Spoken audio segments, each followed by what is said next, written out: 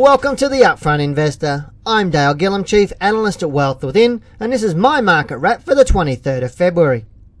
Origin Energy announced today that it was rejecting AGL's proposal for a nil premium merger, which in my opinion is a very sound decision by the board, as the merger tended to favour AGL much more than it did Origin. Now, based on my research, Origin has very good growth potential over the coming year, whilst AGL is unlikely to grow as strong. Therefore, it is likely that AGL was attempting to acquire Origin with the intention of achieving stronger growth.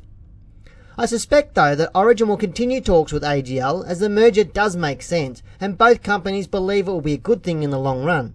Therefore, if you own these shares, I suggest you hold tight with a wait-and-see attitude. So what's happening on the market? Well, I've been fairly confident that the market would trade down this week. However, following a mix of up and down days, the market has risen strongly yesterday to rise above its previous all-time high that it set a few days earlier. The market has continued on its upward move today to break above 6,000 points for the first time in history.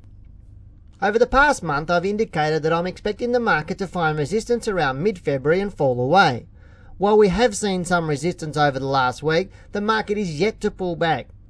Now, it is still highly likely that the market will fall for 1 to 2 weeks, which could happen any time now. If the market does not have this minor correction soon, this will increase the probability of a much larger pullback in April and May. I'm Dale Gillham, Chief Analyst at Wealth Within, and that's my market wrap.